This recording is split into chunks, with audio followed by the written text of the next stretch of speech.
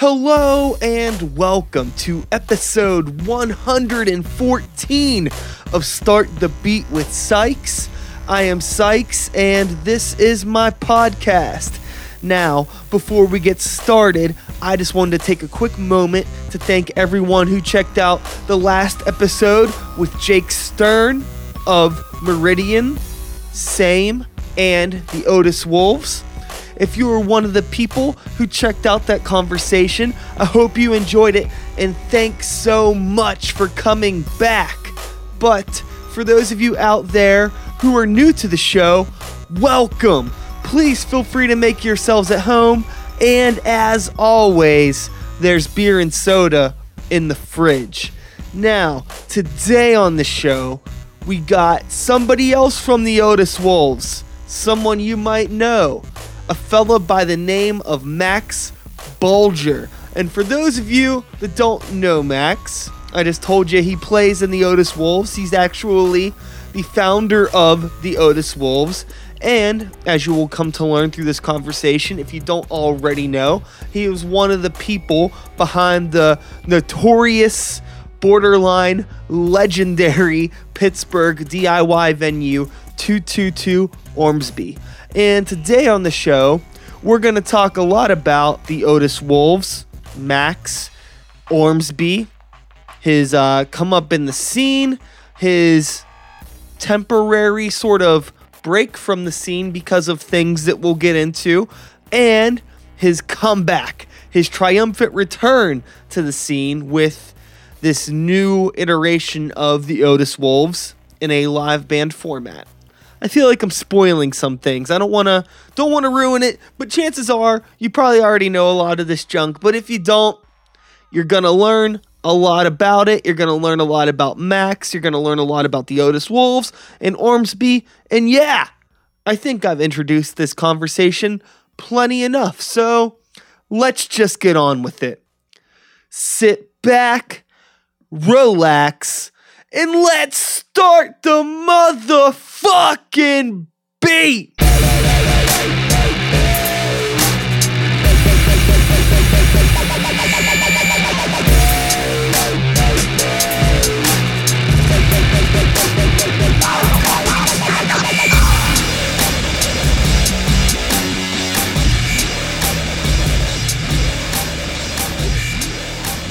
sure you record. Check. Mic check. All right, so you said you just told me that you've been all over the place. Oh, yeah. What's the most exciting thing you've done lately? Well, lately, I guess I relaunched the Otis Wolves. Has been about a year and a half ago. I relaunched what was like an acoustic project I had about 6-7 years ago. I relaunched it into a full band project and picked up a bunch of these young kids, Jake Stern, Laura, and Benny, and bunch of whippersnappers. Yeah, have been taking these 19, 20, 22-year-old kids out on. We went on a Northeast tour and really just learned how to play music again. I took a huge break. What was the break all about? Well, I ran this. Man, I needed a break. You know? Yeah. Well, so I've always lived in Pittsburgh, and growing up, it was like I had my high school band and that did okay. And then I had this huge period of time where I ran the venue 222 Ormsby. Yeah, I've heard of it. Yeah. And so it's this incredible experience where every night is filled with a story. I've met bands from all over the place. It's like the legit rock star, I've ruined my life, I need to stop for 3 years story. Okay. It's exactly that. Okay. So I needed this break because I had partied for 10 years without stopping at all. And though I wrote these acoustic songs that felt really genuine to me 6 years ago, they got lost in this haze of taking $5 bills at the door and letting your friends in through the kitchen in the back, So I pulled the plug one day, a cold turkey, pretty much, and just left this environment. Oh, okay. So you were writing songs while doing stuff at Ormsby, and then whenever you decided that you needed to take a break from that lifestyle, like you kind of put left behind even like writing music too? Yeah, certainly. I think that like as an undertone, I did the typical learned how to play music when I was in middle school. No real structure, just got a guitar, and that's where my aggression went. Punk rock. Yeah, Yeah. And then I had this Ormsby thing, which was like the business. Like I got to experience this exposure to raw business, and in like a DIY fashion. So you kind of lose that playing music all the time, given that your focus because you're working in music, Mm-hmm. So like I guess as I like strung along through Ormsby and was so focused more on Ormsby and my jobs and stuff like that, Like how many shows a week were happening in Ormsby? I mean, it depends on the year, We went the first year just having parties with our friends, The second year we were booking shows for our friends. Year after that we were inviting people to come through. For the 4 years after There was that. probably like at least one show a week, Yeah. minimum, you'd say, if not more. With intentional breaks, Yeah. Yeah, we would hang out and just intentionally not book shows and pass up shows we would really wanted, but just pass them up because we needed a break and the neighbors needed a break. But those would last a couple weeks and we'd be back to 2 shows, 3 shows. I mean, there was definitely 7-day in a row show periods while we were there, no doubt. But it was what we did. It wasn't tough or anything, It was Totally. it felt right. Yeah. So you decide to, you need to step away from this lifestyle. Yeah. So like it was intense. I loved it so much. It was like I'm a pretty quiet, reserved person now. That period of my life was just like this. Like I was so loud. I was like drunk constantly, and it just I was a mess. Like. Everything was the party at like some point. And I think that, I just had like an awakening moment where I was like, damn, like now I have like this like alcohol dependency that like I don't really know what to do about. Like I have these restaurant jobs and like no education. I don't really know what to do about it. And like, I'm just stuck in like this shithole of like, well, I got Ormsby and everybody thinks I'm cool because I'm doing it. But like, Yeah. like shit, like what is that doing for me on like a personal level? And, I was a business partner to Cream Akasim, who was, Ormsby he was the glue, wouldn't have happened without him. And I think that there was just a point where me and him were just like, all right, like maybe you do need that break. Like you've been living here for, 7 years, 6, 7 years. Like, so he let me out of my rent, all that kind of stuff, stayed on good terms with me and just kind of gave me the 3-year space that I needed. What'd you do? Which brought me to, well, I lived at my parents' house. And then I moved in with a friend. Was that also in Pittsburgh? Yeah, man. Did like a little tour. Moved to my parents' house in Crafton, where I grew up. Okay. From Mount Oliver, which is where Ormsby was. Did like a 3-month stint there. Moved into this place in Oakland. Did like a 3-month stint there. Lived in the north side for like a hot second. Moved to Lawrenceville. Now I'm back over on the west side of Pittsburgh, which is like totally where I prefer to be. But anyway, Cream gave me the space and like the go ahead to not hold me accountable for what was happening at Ormsby and like for its future, and just kind of let me sober up and everything like that. Totally. So, yeah. Yeah, it's like a landmark or something, probably for some people. For me, certainly. Yeah. Like. I don't think I personally spent as much time there as other people have, but I mean, I played a handful of shows there. Yeah, you got to. And I've gone to shows there, and I definitely have memories in that place. So yeah, it was crazy. Just even like the way I was like this 19-year-old kid, man, and like I knew Cream since forever. My cousin in high school introduced me to him, and he moved to Pittsburgh for a girl. And was engaged to this girl for years. I was a kid, maybe high school, knew him until I was like 18, 19 when he was like losing this relationship with his fiance. Oh, damn. Yeah. And like, you should have him on to talk about. He has a whole nother side of this like Ormsby thing. It's like crazy. He had lost this relationship, it's personal to him. And he calls me, he's like, I got tickets to go see Rise Against.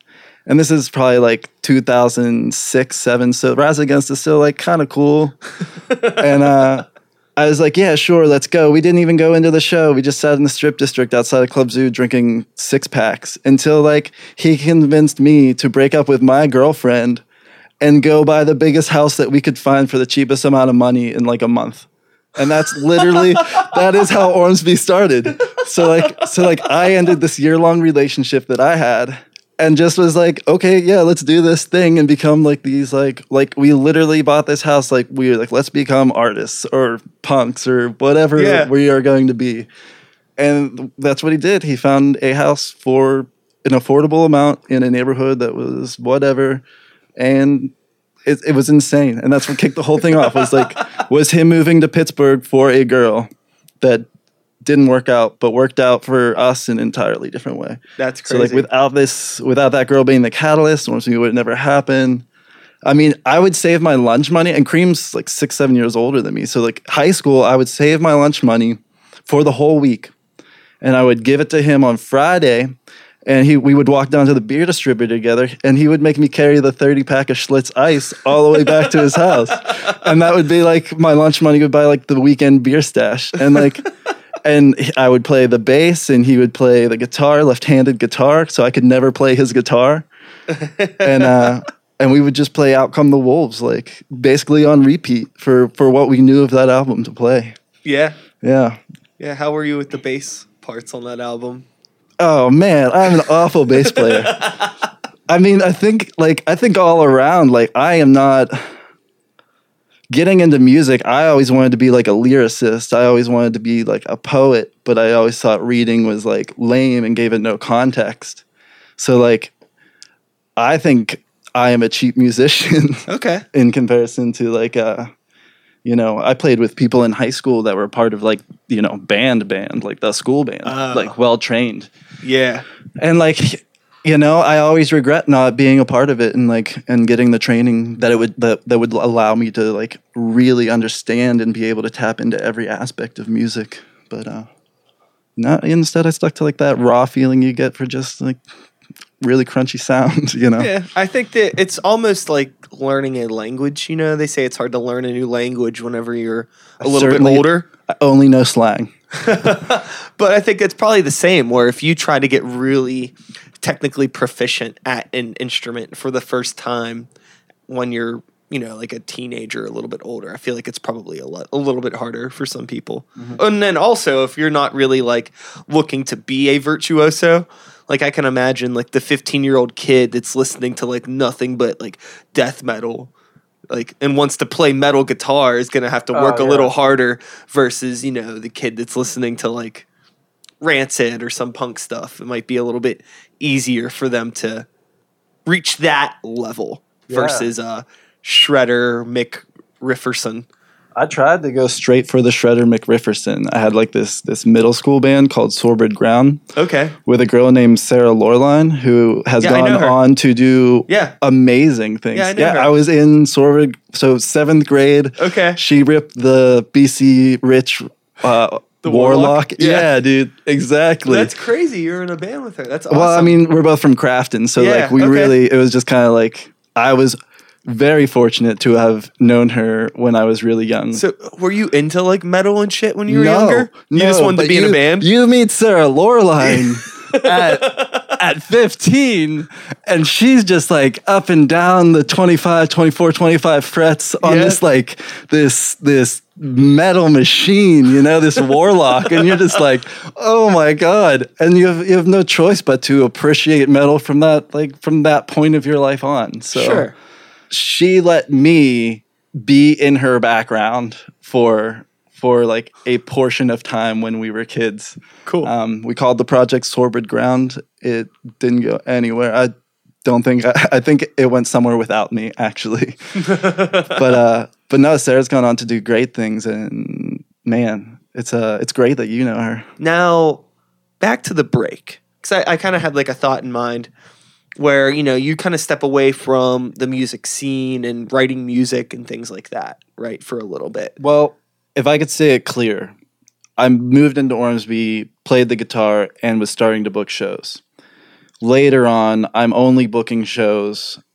My second thing is drinking. And then moving at the last portion of it, I'm hardly booking shows. I'm drinking a lot. Okay. I give everything up to quit drinking. As a gift, my mom bought me a guitar. I didn't have a guitar at this point. Okay.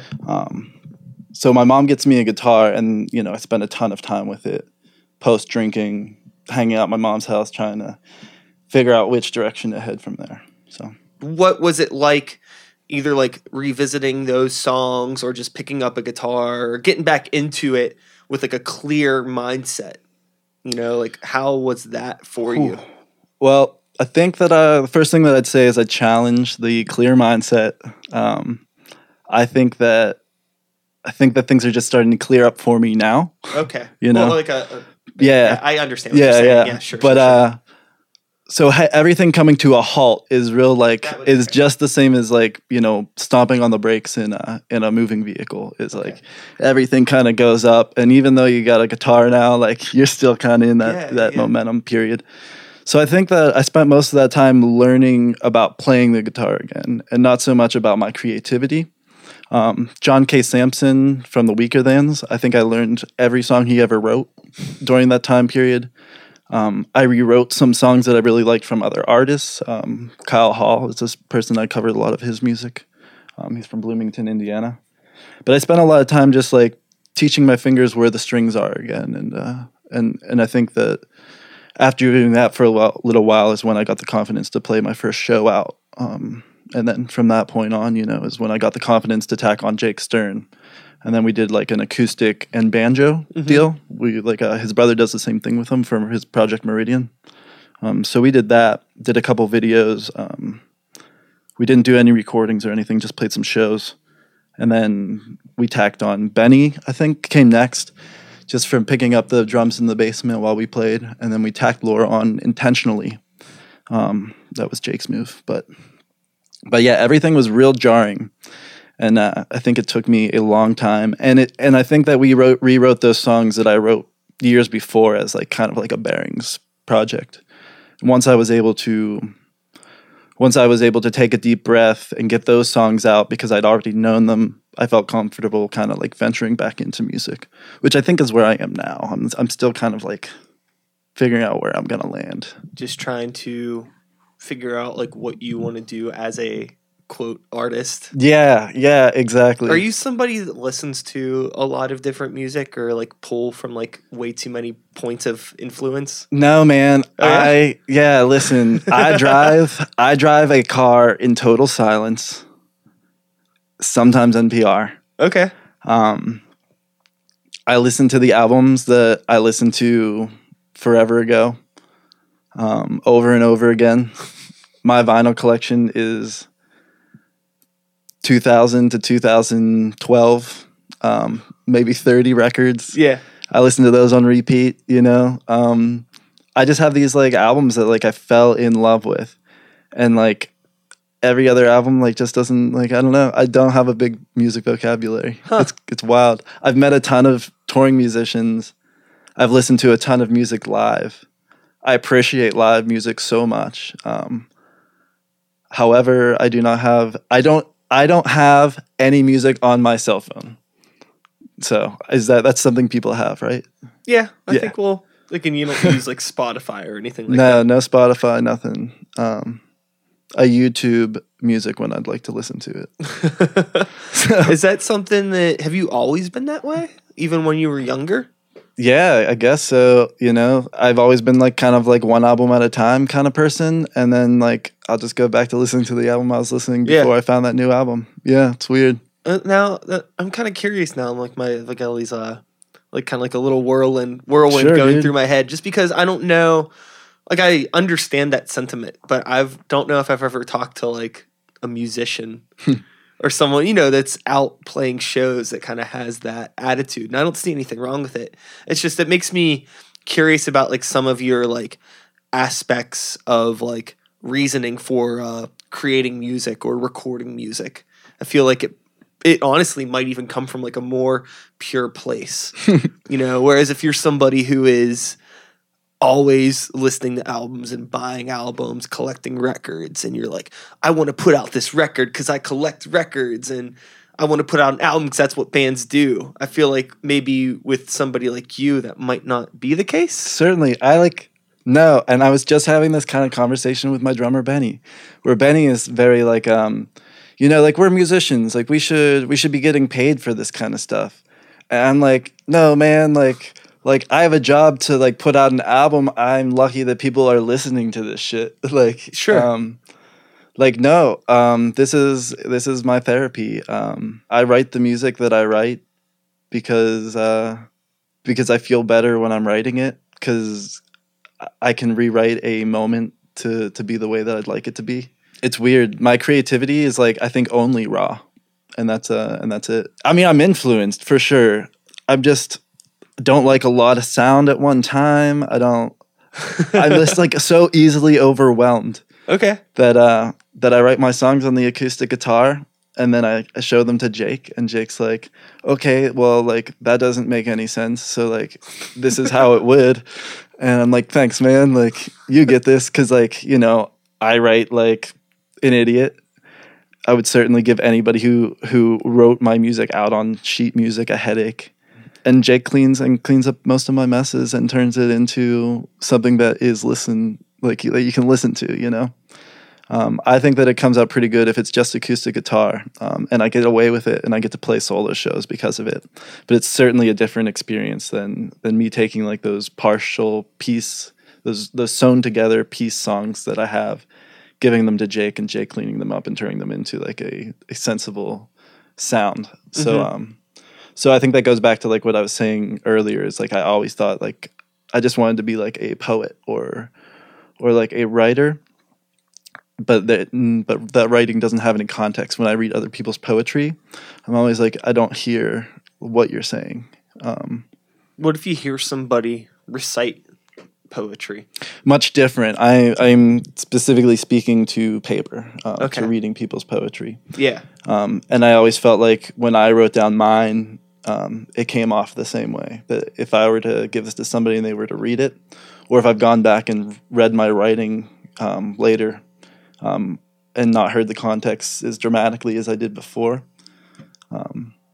you know, I think that that's what I wanted the music for. That's why I wanted the acoustic guitar, is to like to help somebody hear this, you know, or Mm-hmm. to make it like something you could listen to.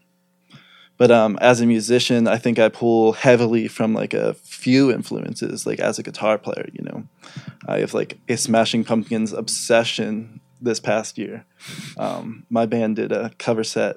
The Otis Wolves did this cover set, and it was amazing to practice and do, and it brought my band closer together. But I was there. I'm not sure if you. I absolutely remember. Yeah, I absolutely remember. It was tight.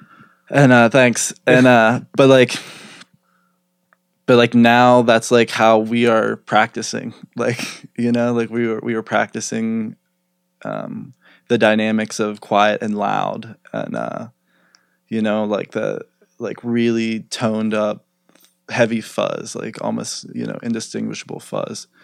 And that's how I draw my influence. So for the past year I've listened to Siamese Dream, and that's pretty much it, you know. That album has the gnarliest bass tones. Just the album is, I mean, it's a work of art. Yeah, the Smashing Pumpkins were my favorite band in 4th and 5th grade. Nice. I think I found them closer to like 16. Okay. I had like a black nail polish. I like really liked Tool at like one point. Yeah. Tool was fucking sick. Yeah. Who else? I had like, you know, that like questionable like typical rock phase. They're like the bands you're liking could go like the System of a Down way, or like could go like, you know. Dude, I loved System of a Down. Were you a System of a Down Yeah. fan? I always thought it was cheesy. I like it. Yeah, I'm not. You know, No, it I'm never one of those people that if somebody has like a negative or conflicting opinion about something I like, especially with music, I won't try to convince somebody that they're wrong, or try to like, oh, you just haven't listened to the right album or something like that. It's just like, you know, everybody takes in sound and different things differently. I mean, 10 minutes ago, you told me you don't like a lot of sound and you get overwhelmed easily. So I totally understand why System of a Down wouldn't be your thing. Yeah. But I'm kind of the opposite. You know, I like very abrasive, loud, a lot of stuff going on music. Like I'm into that. But I also appreciate, you know, simple things as well. Mm-hmm. But I do really have like this uncontrollable gravitational pull towards anything that's like really abrasive. Well, I should say that that's like where I am now. You know, growing up, I think I was able to handle abrasion a lot better. Sure. I had I remember the big Dead Kennedys back patch I wore. Okay, yeah. All my friends were in grind bands for whatever reason, which later turned into power violence. And, I smiled through all that, whatever. Smiled through all that. But it's cool. And now all those dudes are in Doom drone bands now, which is sick. Uh-huh. And that music's perfect for me. I'm starting to get into it. I think it might be something to do with turning 30. I bought a denim jacket, back patches to go with it. Uh-huh. And I'm just starting to dig drone music, or that really it's called drone, I think, where it's just a metal riff for 20 minutes, droney, right? Doomy. Doomy. There's kind of I'm sure there's some more technical aspect of it. But it just doesn't change much. It's Yeah. just you're just chilling. And Yeah. it's funny because I feel in a slight way I can kind of relate, because for a while I wasn't into any of that stuff, and just in October I just turned 31. But over the past couple years I'm going out of my way to find Black Sabbath records. I don't know, there's something about it that I'm really, really into. Have you listened to Chelsea Wolfe at all? Have not. I think that that's something that you should check out. I'll need to write down a note for you. Sure. She does really dark but super pretty and beautiful and relaxing, but still heavy and big. I don't know. It's awesome. It's tough, man, because as you're saying that, I'm thinking to myself damn, no, I don't like music very much, but but I do like music a ton. So I'm trying to think I don't like very intense music that's too much to handle. And then you're telling me this, right, about Chelsea Wolfe, and I'm damn, that kind of sounds like Jeff Rosenstock, who I'm incredibly into and really and is intensely overwhelming and way too much. So I don't know. Maybe it's just maybe you just kind of need to be in the right time, right place. You need to be in the mood for a certain level of intensity. I think what I was really trying to express is I don't walk with headphones in. I don't drive a car to music. Yeah. When I listen to music, I set time aside to listen to it typically. And if I'm setting the time to listen to music, it's typically something that was premeditated. Where I have friends who basically have a floating playlist that just will never cycle back to a song. Well, I can relate with you in some ways. If I'm in a car, I don't need to listen to music. Sometimes somebody will be like, hey, you kind of put something on where you want to listen to him, whatever. Or if I'm in a friend of mine's car and they're listening to something do you want to put on something? Do you want to change it? I don't know. I just kind of tune it out. I don't really even care if you're listening to something. Music in a car isn't really important to me. Yeah. At work, I listen to a lot of podcasts. Sometimes I listen to music, but mostly podcasts at work. And here, I'll usually throw on a record when I get home, make dinner, sit down, do a couple things on the computer, and work on my own music. I got Jake for that. Jake comes home and puts on music.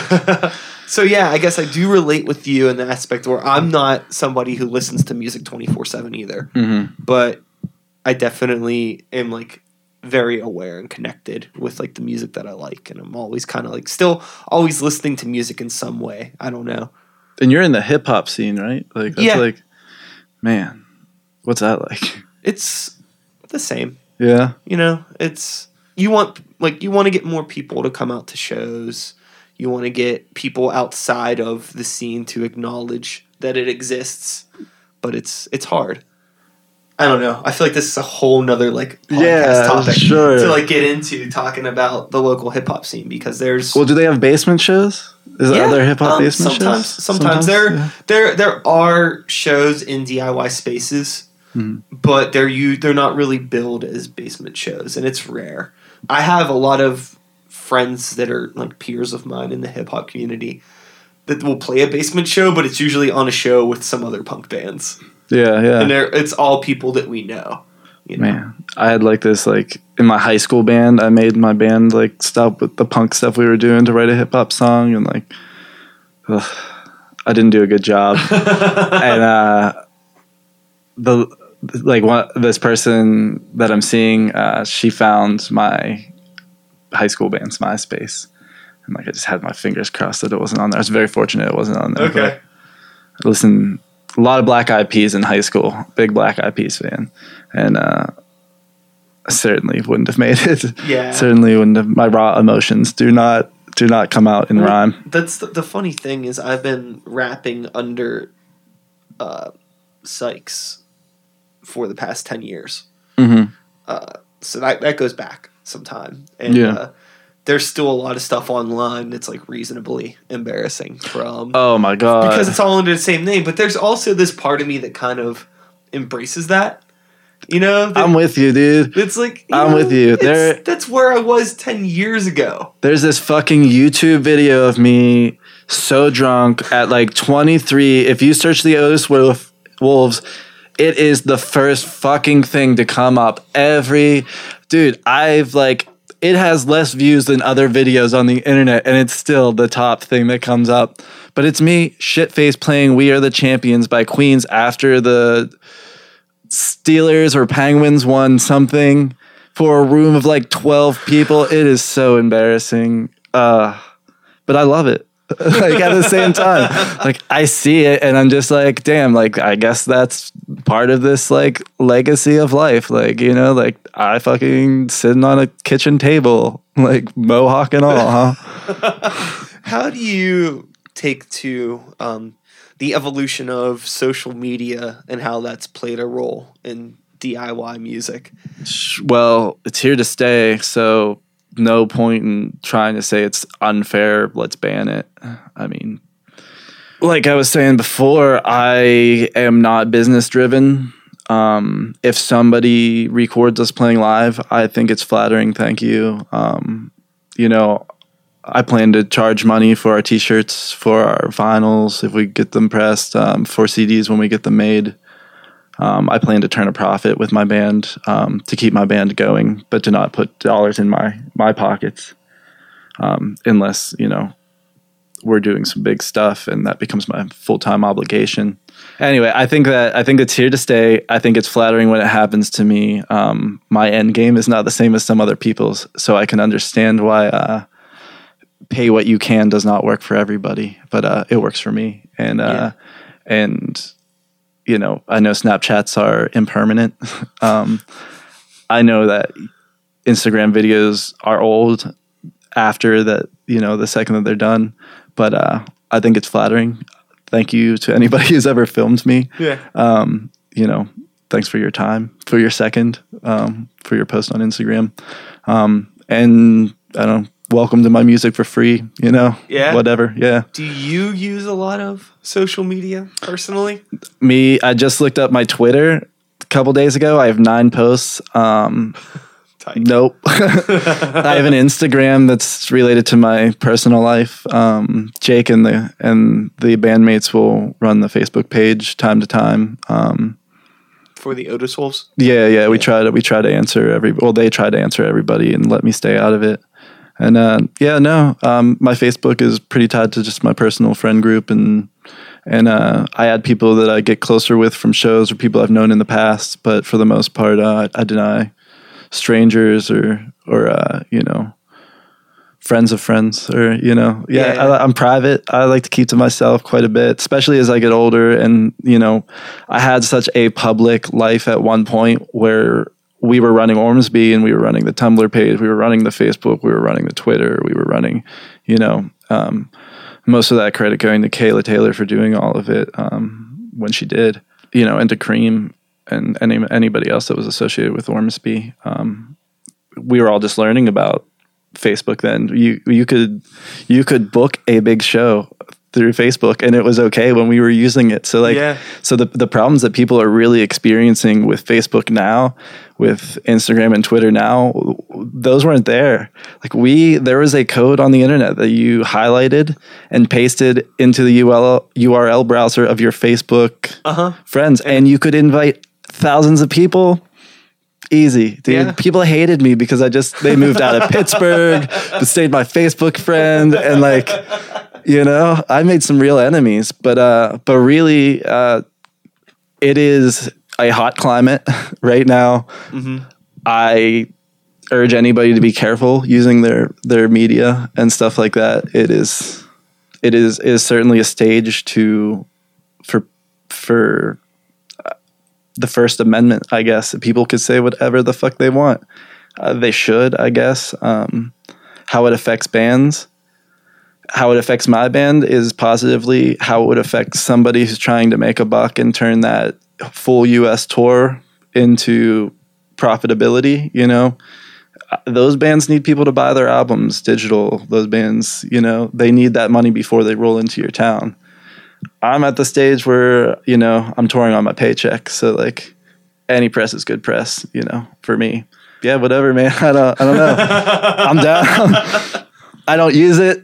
I know that people could use it against me or for me. You know, it's a tool, it's a weapon, whatever. It's arm's length.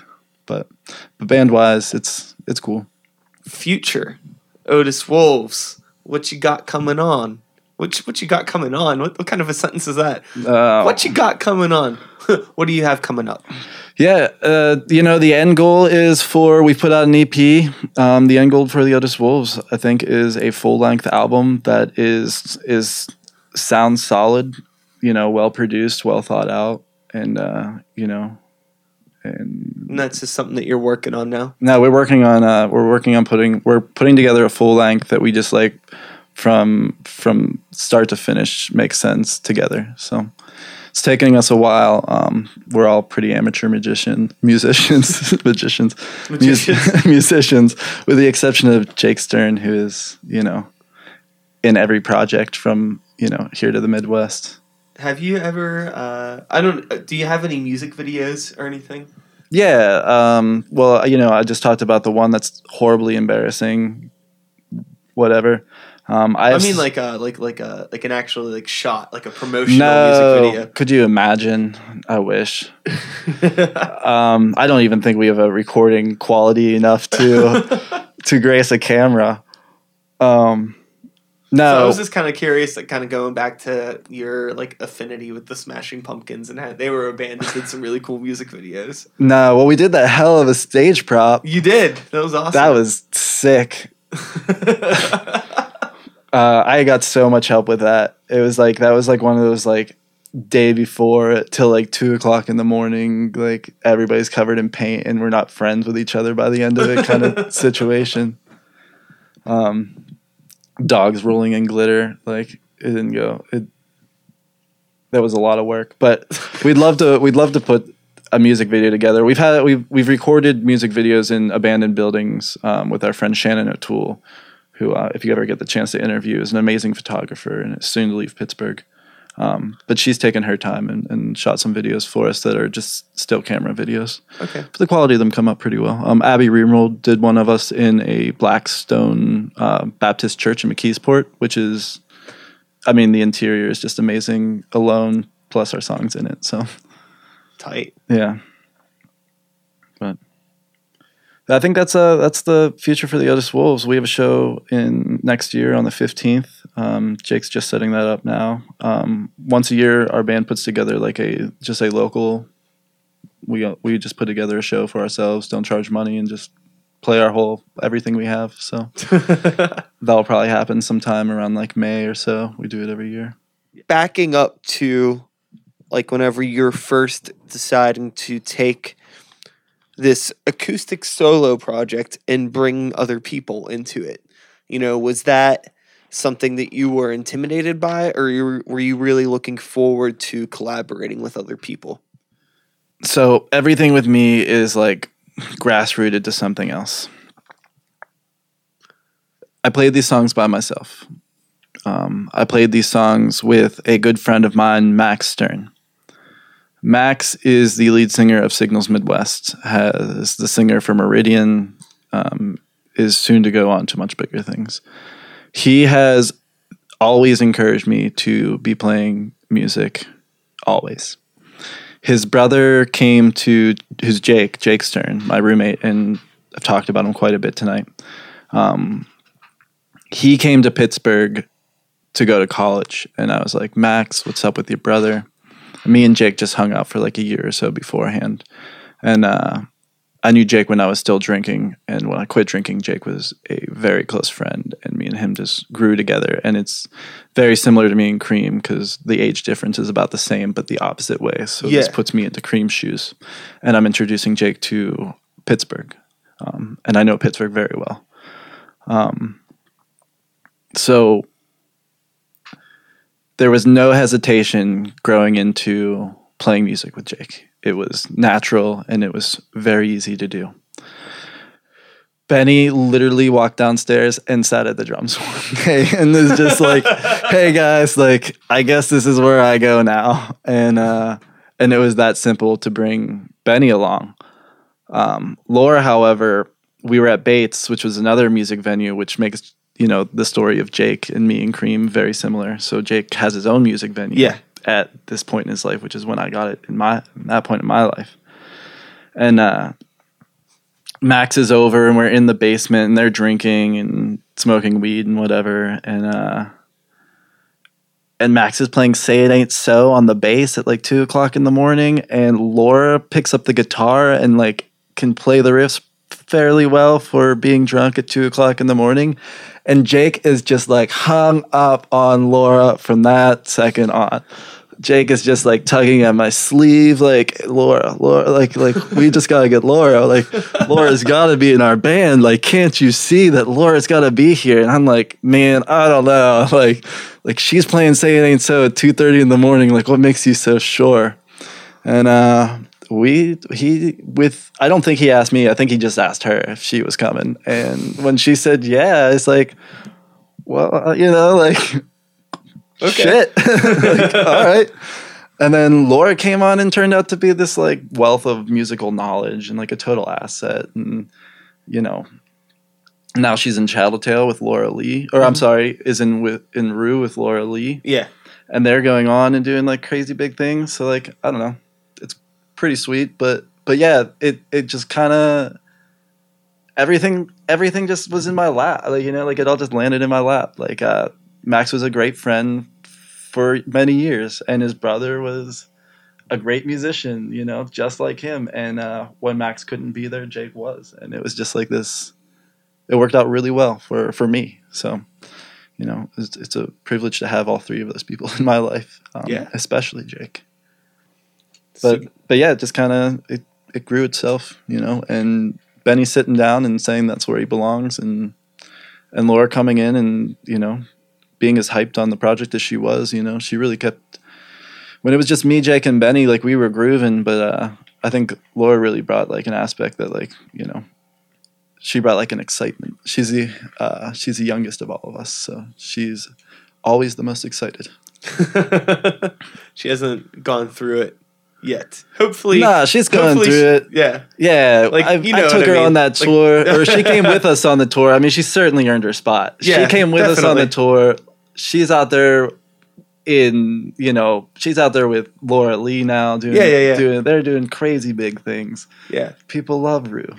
I think what I was saying was just kind of like after so many years, you're still excited about it, but it's like a different excitement, Yeah. Well, she moved from Philly to Pittsburgh to go to college, graduated college. Now she's in a rock band. And like, I mean, I don't know if that were my story, I'd be stoked. Yeah.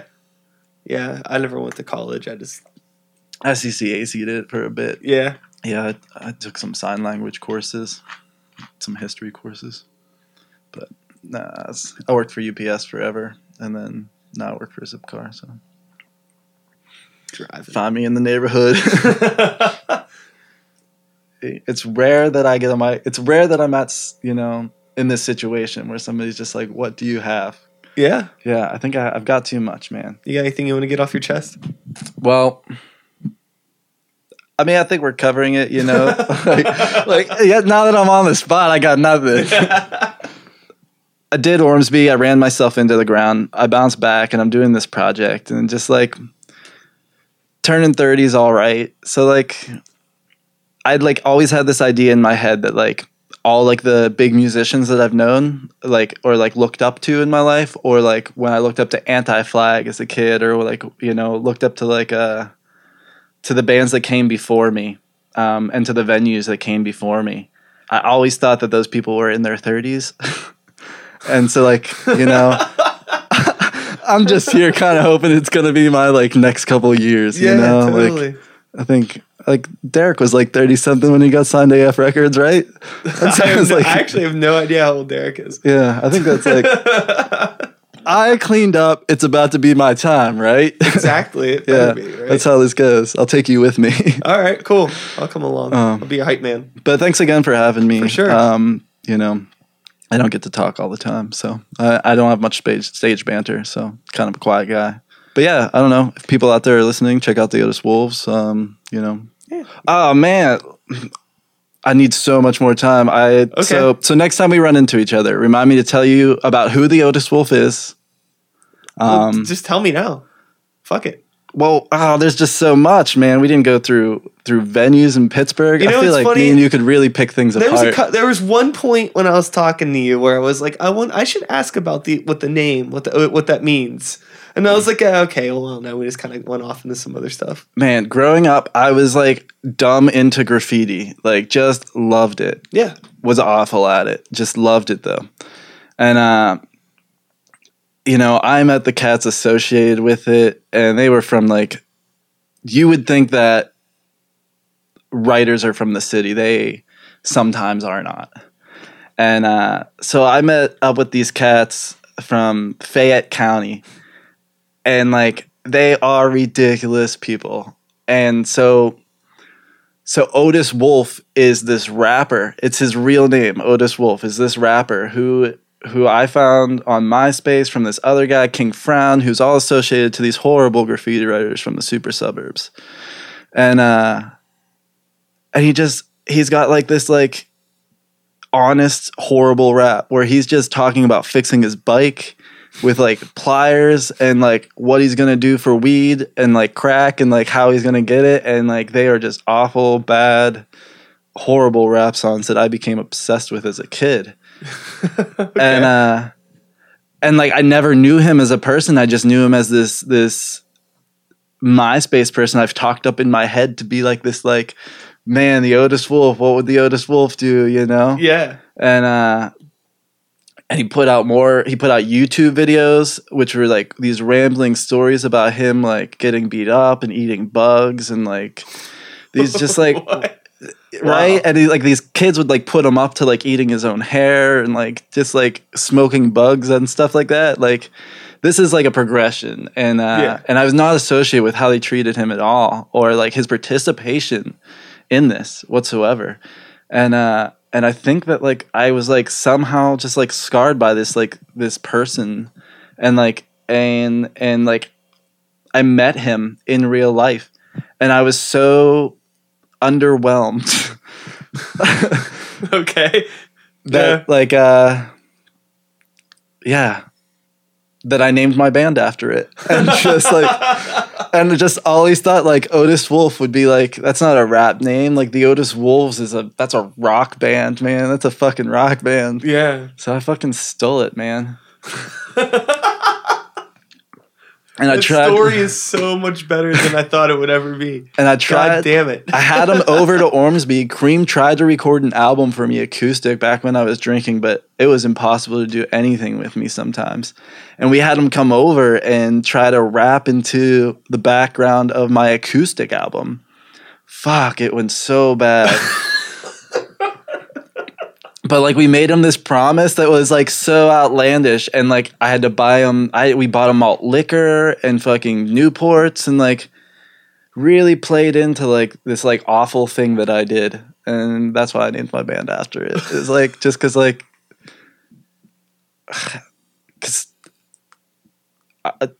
smoking on South Fayette is some dumb shit. I don't know, like it's crazy, man. Fuck. Crazy. Anyway. That's awesome. What about Pittsburgh venues? You said you just want to. Oh man, I'm just saying that like. Yeah, I guess that's a topic. There's we gotta hook up some time and just sit down and just rap about things. I feel like we haven't run into each other very much, and I think that's getting like the chances of that happening are slimming down every day that we're getting older. You know, totally. Two guys in their 30s from Pittsburgh. Yeah, but totally I a part think of their that- scenes, but never really getting to shake hands till tonight. Yeah. So It's pretty wild. Well, thanks for coming over. yeah, Thanks of course, for the of course. stories. And yeah, we'll wrap this up right about now. And that is all, folks. Thanks so much for listening. I hope you enjoyed the conversation. Max is an awesome dude.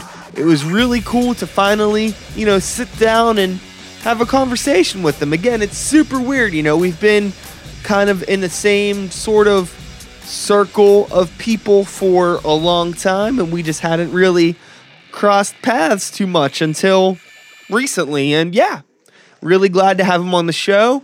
His band's really good. Really cool to hear all that stuff about Ormsby. And yeah, maybe we'll be hearing more about Ormsby in the future. We'll see. I'm going to work on it. There's a lot more to be told.